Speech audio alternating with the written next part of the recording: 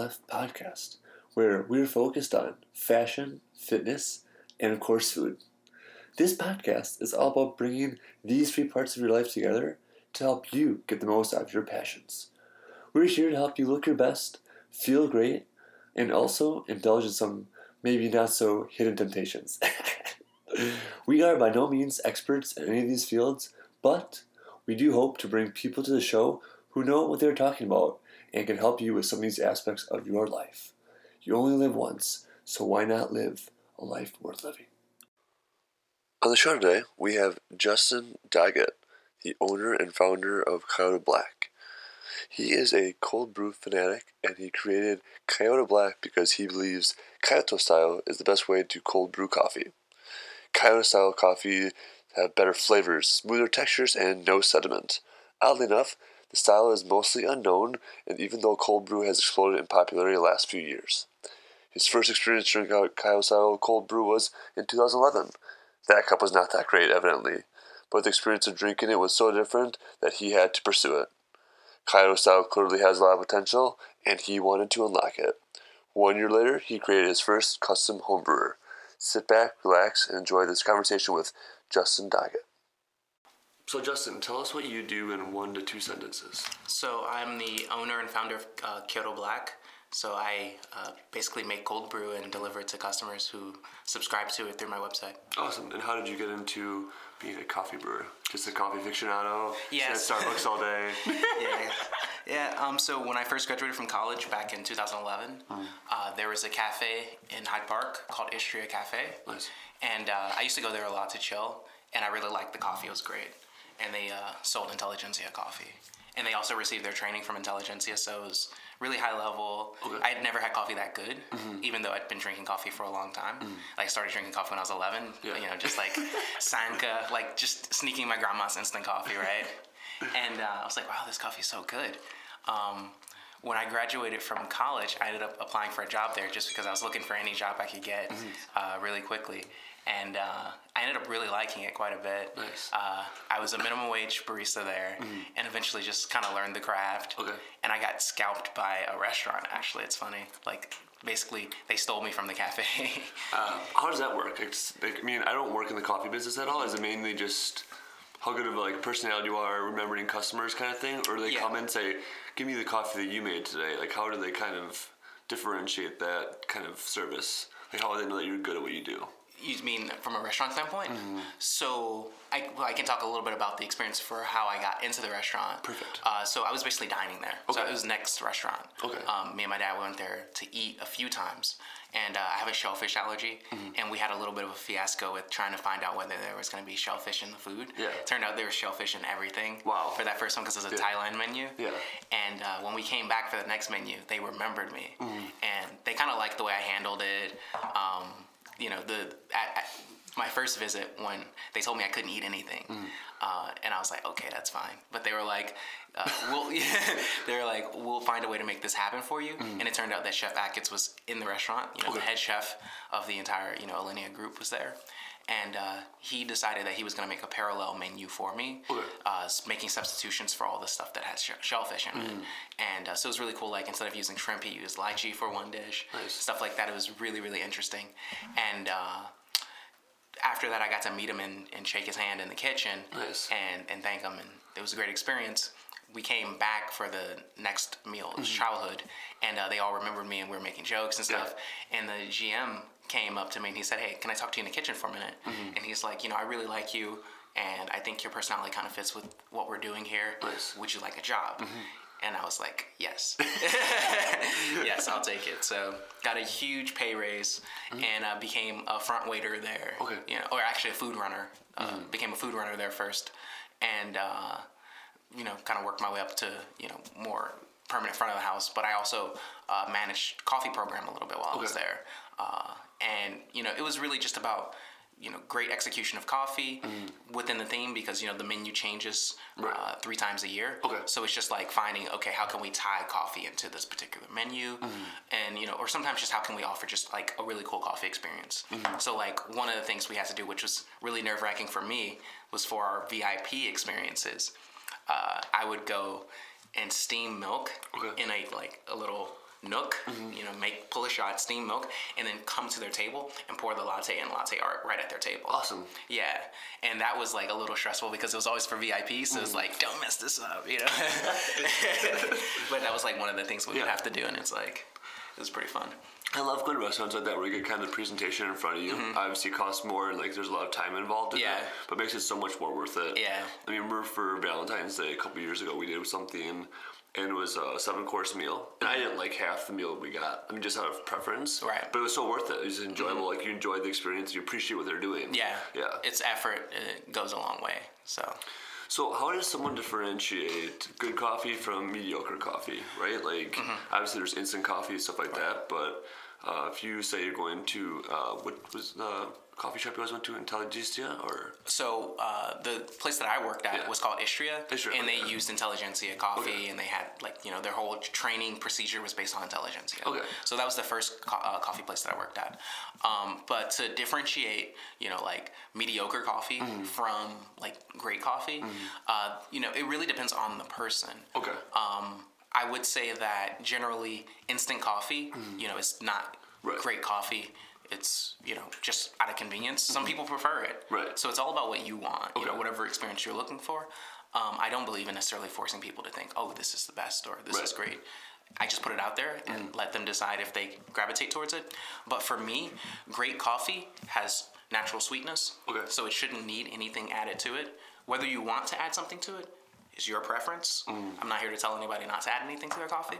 But for me personally, I know that coffee has a lot of its own natural sweetness and has a lot of its own natural mouthfeel. Okay. So I want to highlight that. Makes sense. So those are the real differentiators: the natural sweetness, the clarity of flavor. So how clear it tastes on the palate, how clean it is. Okay. If it's crisp.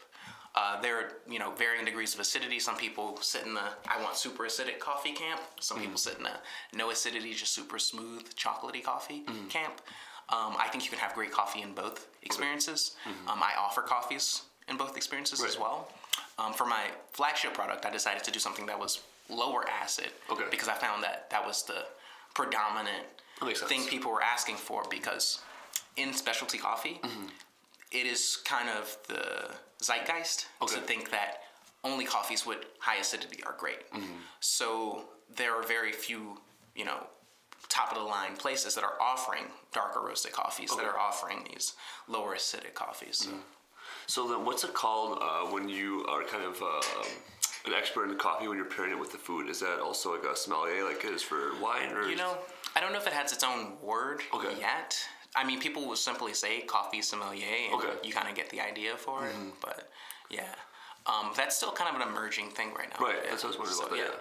No, I don't know if there's any particular word that encompasses that. But how do you kind of pair the coffee then, the different coffees with what people would be having food that day, right? Like if you already have your preferences, people like their coffee usually one way the majority of the time. How do you kind of create that perfect kind of mix for them? Well, for the most part, people generally will get their coffee at the end of a meal anyway.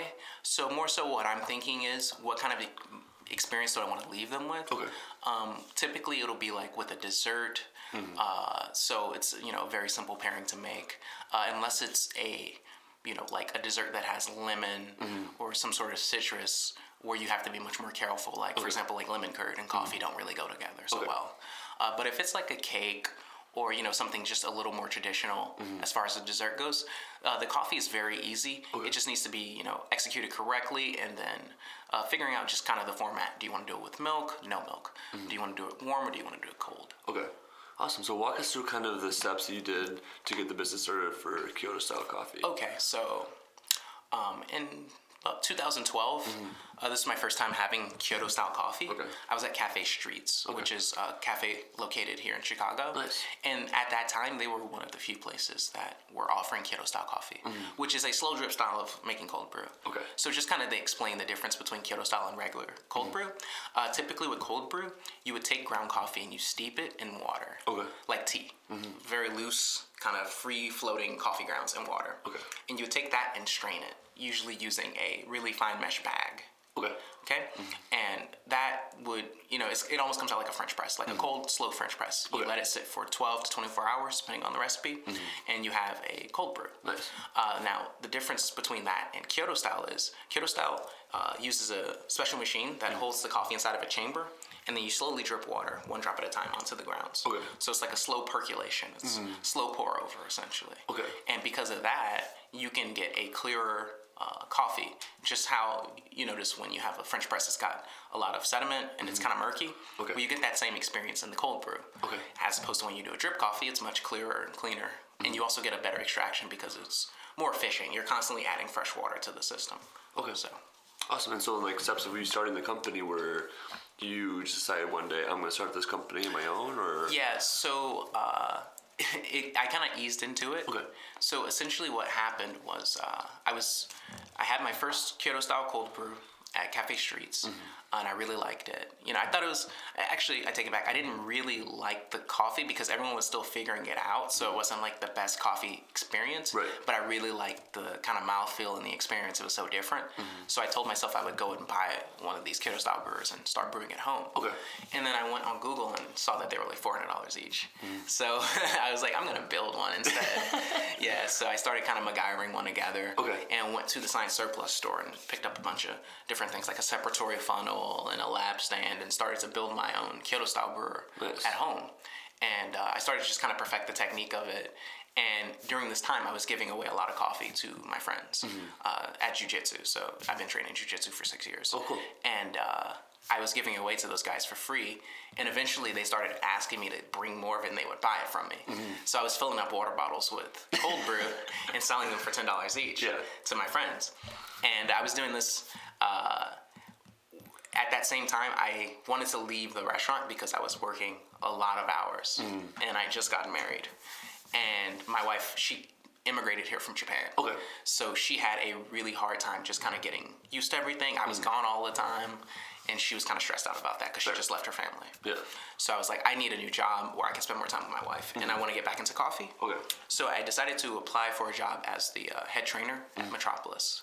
So, nice. You know, they're a local coffee company. They're like, I think, the second largest local coffee company here in Chicago. Okay, makes sense. So, excuse me. But in any case, though, coming over a cold a little bit.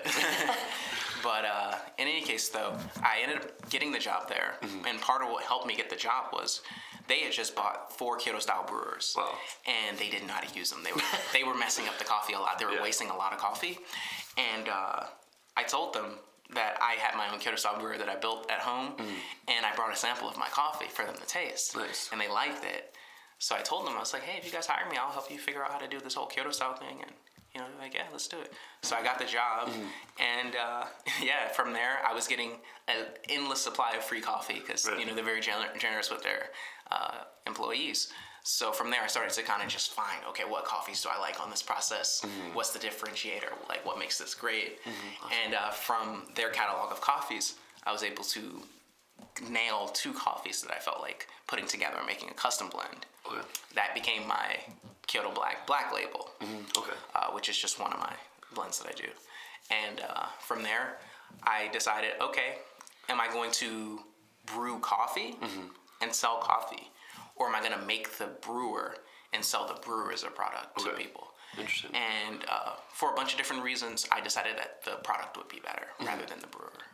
It makes sense to me. I mean, I don't know much about like that industry, but if you were kind of hesitant to go buy your own brewer for $400, I can only imagine your price point's gonna be something similar to that. Well, I could actually make it happen for cheaper. Okay. So that was the kind of idea was, okay, I could probably put together a brewer that I could charge $50 for as a home brewer that people could use as the substitute. There are a couple different reasons I didn't do it. You know, one of them was there was already existing brewers on the market, so I'm kind of competing with those. Even though I kind of know the pain points of those two, once you're really steeped into the world of cold brewing, you really do understand functionally why certain things work and why other things don't. So I kind of peeped out all of the things that those brewers claim to do, but how they actually perform the task is subpar. Okay. They're using like kind of antiquated methods of doing it. Just they had an opportunity to innovate the specific way of delivering the water and all that kind of stuff, and they just didn't do it. So, and that's what I was planning to do. But I felt that enforcing a patent and, keeping, because, you have the whole China effect. As soon as you start manufacturing something and it blows up, you're going to get ripped off, by some large Chinese company. It's going to just crank them out, and what can you do about that? Yeah, so happens to me all the time. Yeah, so really? No. But so I decided the product would be much better to sell, and it's easier to brand. Yeah, I mean, that makes sense too. And then just from my general e-commerce knowledge, like people would buy coffee over and over again, right? Daily, monthly, weekly, whatever. But they buy a brewery like that's it, once. And then I figured I could plug them into a subscription model, which would keep me going as far as giving me recurring revenue. So what's it like day to day for you? Are you working with your wife on this, or is it just you and? It's me. Okay. It's me. I do have an investor who meets with me and does consultations and things like that. And, but as far as executing everything, it's all me. My general day looks like brewing coffee. Okay. So I go into my shared kitchen that I rent, which is less than a 5-minute walk from my apartment. Nice. And I will get my brew going. Look at my list of outgoing shipments that have already on their way to their destination to make sure they're all good. I will batch out some cards and write personal cards to people who order. Okay. And just have that all together. Do a quick inventory check, and any sort of cleaning, any sort of organizing I have to do. Any sort of social media updating, just checking to see who's mentioning me, and just, staying engaged with people. And, that's pretty much the day in, day out. It's just real normal stuff. Yep, very normal stuff. Stuff you enjoy, which is awesome. So, fortunately, people really like my product, and they want to reach out a lot. So, it makes it pretty easy, and it's really rewarding. I get messages all the time. People saying, like, I heart you, Justin, and stuff like that, like, literally. So. Is that kind of what keeps you motivated? Just kind of like the... Yeah. It definitely helps. I'm the kind of person, so when I was a teenager, my dad got me a creme brulee set for my for Christmas when I was 14. I was like cooking. I always liked fine dining. So when you have something that you really enjoy, you want to share with other people, like, a favorite movie, that kind of thing. So I feel like whenever I make coffee and I share with people, it's like I'm sharing my favorite movie with people all the time. Nice. Just, this is my vision for coffee. I think this is what coffee has to offer, and I hope you like it, Nice. And when people actually do respond like, oh, this is great, it definitely makes me feel good. So we met at Strange Foods Chicago Festival 2. How was that for you guys? Was that pretty successful? It was good. Kind of posted up in the beginning. Okay. Yeah, so we weren't selling product there. Right. It was just everyone was giving out samples, and we got a lot of great feedback and good exposure, and we got to also taste some really interesting stuff too. Yeah. Unfortunately, I couldn't try the crickets because I'm allergic to shellfish and too closely related. Oh, really? So it will. Yeah, it'll make you sick if you have a shellfish allergy. But I had cricket tacos at La Casa de Samuel a couple times. I really liked it. Yeah. I really want to try it, but I can't. So have you done any other festivals previously? No, not so much. We're pretty new, so we started in 2015. Okay. And I just did a farmer's market, and then the Argyle Night Market was one that I did. That's actually where I got introduced to King. Okay. Yeah. Nice. Have you done any competitions at all? Just with myself. Okay. Yeah, just, trying to hit sales goals, trying to hit quality, goals. That's it, What I'm doing is still very much under the radar. Okay. So I'm just trying to turn it into a real thing that people recognize. Nice. As far as there is a whole culture of competing within the barista world. Yeah. And I'm just not interested in that. I used to be pretty big into latte art, and now I don't care about it anymore. The only thing I really care about is just crafting really excellent coffee. So if there was, ever another competition, like, so for example, I have done some competitions in the past with my cold brew. Okay. So like the America's Best Cold Brew competition at Coffee Fest. Nice. I competed in that twice. Okay. The first time I competed, I got knocked out in the first round. The second time I competed, I made it to the finals. Okay, nice. And I actually won the popular vote, but I lost the judges' vote, so I ended up losing. How does that second place. play out? Like, So why would there be a popular vote if like it doesn't matter? Yeah, that's what I asked them. That was my exact question. Because there's a popular vote and then there's the judges' vote, and the judges' vote is heavily weighted.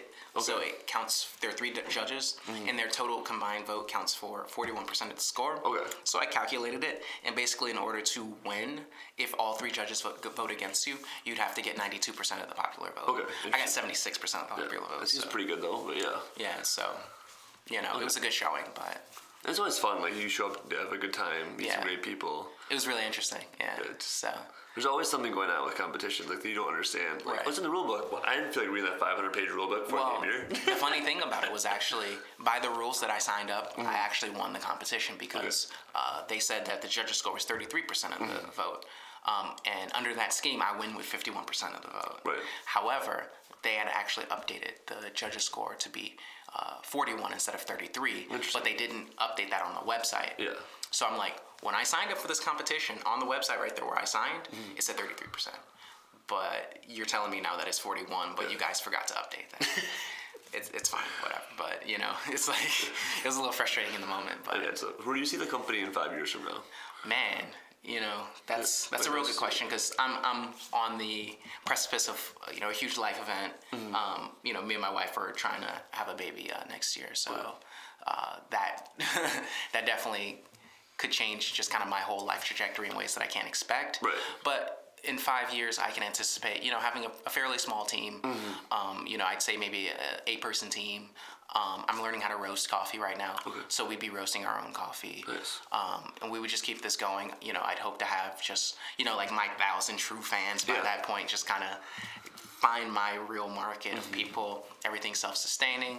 And I'd like to do, daily video blogging. So maybe, one of my earlier hires would be just a media person who would follow me around everywhere, recording everything. And I think that really connects well with just people in general in marketing. Is like I'm on the board for this company called Stay Call, and we're gonna do this like video, this fun video, whatever. But it's just like us goofing around, doing something stupid, and then just kind of promoting it. It's like people get that opposed to come buy this. It's like no one cares.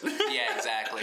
Yeah. So I very much want to show just like how the whole sausage is made, and just my kind of experience because I'm growing into a lot of different roles that I did not occupy ever before in life. Yeah. I'd just been an employee for my whole life, never an operator, and never a manager, and now I have to be a self-manager, which is very hard, an owner, a CFO, a COO, like all these different things I have to do because it's just me. Right. And that process of growth is a pretty interesting thing. Just, I can see where I've changed and just some things where I struggle, I had to learn how to use Illustrator, for example, which was like something I didn't know how to do. And it was like pulling out teeth, but looking back a few months later, I'm like, damn, I'm good at Illustrator now. So it's like, like when you are going through it, it sucks because you just feel like, oh God, this, I'm terrible at this. It's not good enough, blah, blah, blah. But then when you actually look back, which I encourage people to look back at their progress all the time and say, could you have done this when you started? And if you couldn't, feel really good about that. Oh, yeah. And so I feel good about a lot of the things that I could not do that were very challenging, and maybe it took me longer to get to the point where I could do it than most people. Right. But I got it done. Yeah. Cool. Do you have any recommendations for anyone out there looking to become an entrepreneur and what you've gone through so far? Recommendations. So I don't want to go the like kind of cliched route of just follow your dreams or your passions. Yeah. No. So I can just kind of talk about what my process was like. Start off by really scratching your own itch thoroughly. And I would say, don't think about getting attention and don't think about, oh, this is going to pop off on Instagram or people are going to go nuts over this. Really just find something that you actually want to see in the world and then put it in front of people generously. Right. So when I started off with my coffee, I gave it away to people with no expectation of getting anything back from them. I just wanted them to enjoy my coffee. Yeah. That was literally it. That's the only reason I was making it. And it's funny, like I didn't even plan on starting the business until I felt like it had some sort of traction. So there are some people who might be a little more like purebred entrepreneurs than I am. And I think if you're really an entrepreneur, you don't need anyone to tell you anything. You just kind of do what you think needs to happen. But for those people who might want to be because I wouldn't call myself an entrepreneur. Okay. It's not like I can go out and just sell hats and be happy about that. And I feel like an entrepreneur can really sell you anything. Mm-hmm. I'm a small business owner. Right. I have entrepreneurial tendencies. And one of those tendencies is I really have to believe in the thing that I'm doing. Mm-hmm. So make sure that you're scratching your own itch thoroughly enough that you can believe in it, and then share that with people with no expectation of getting anything in return. And when you finally do get something in return, if you do, then make something happen with it. That's really good advice. What are some of the ways that people can find Kyoto Style Coffee? So they can visit my website. Okay. It's kyotostylecoffee.com. And, they can order some coffee. There's also, on the About page, a map of all the locations that carry my coffee in Chicago. Just in Chicago? Okay, perfect. Yep. And also, the coffee is available in all 50 states. I ship it out, so if you place an order, I'll mail it out to anywhere. Well, we got a bag today, so we're pretty excited. Yeah. I think we'll be a subscriber pretty soon. Well, I appreciate you coming on the show. Absolutely. Thank you so much.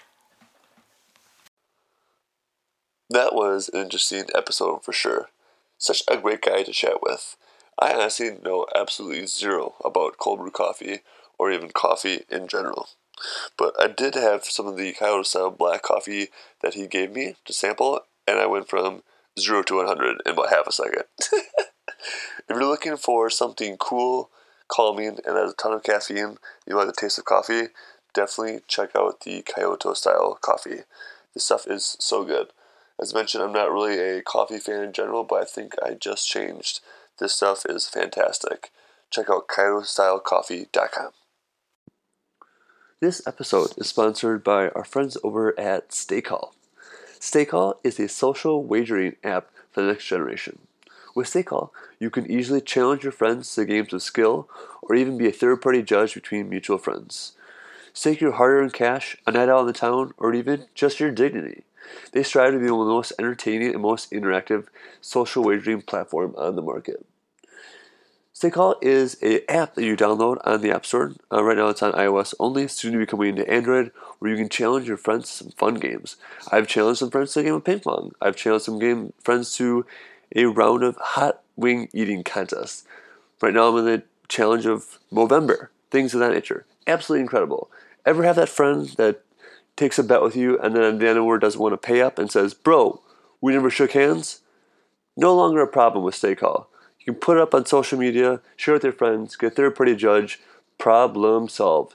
Check them out at stakehall.io. That's StakeHaul.io. Or go to the iOS store and download them. StakeCall. Check it out now. If you haven't already, please subscribe to our podcast in iTunes, PodDirectory, or SoundCloud. That way, you'll get our latest episodes sent right to your device when they come out every week. For reference, those are all linked up right in the show notes. While you're in there, feel free to leave us a review. If you do, all I can say is 2 words: endless gratitude. Writing reviews helps us understand how we can improve the podcast as we all continue along this fun adventure in fashion, fitness, and food.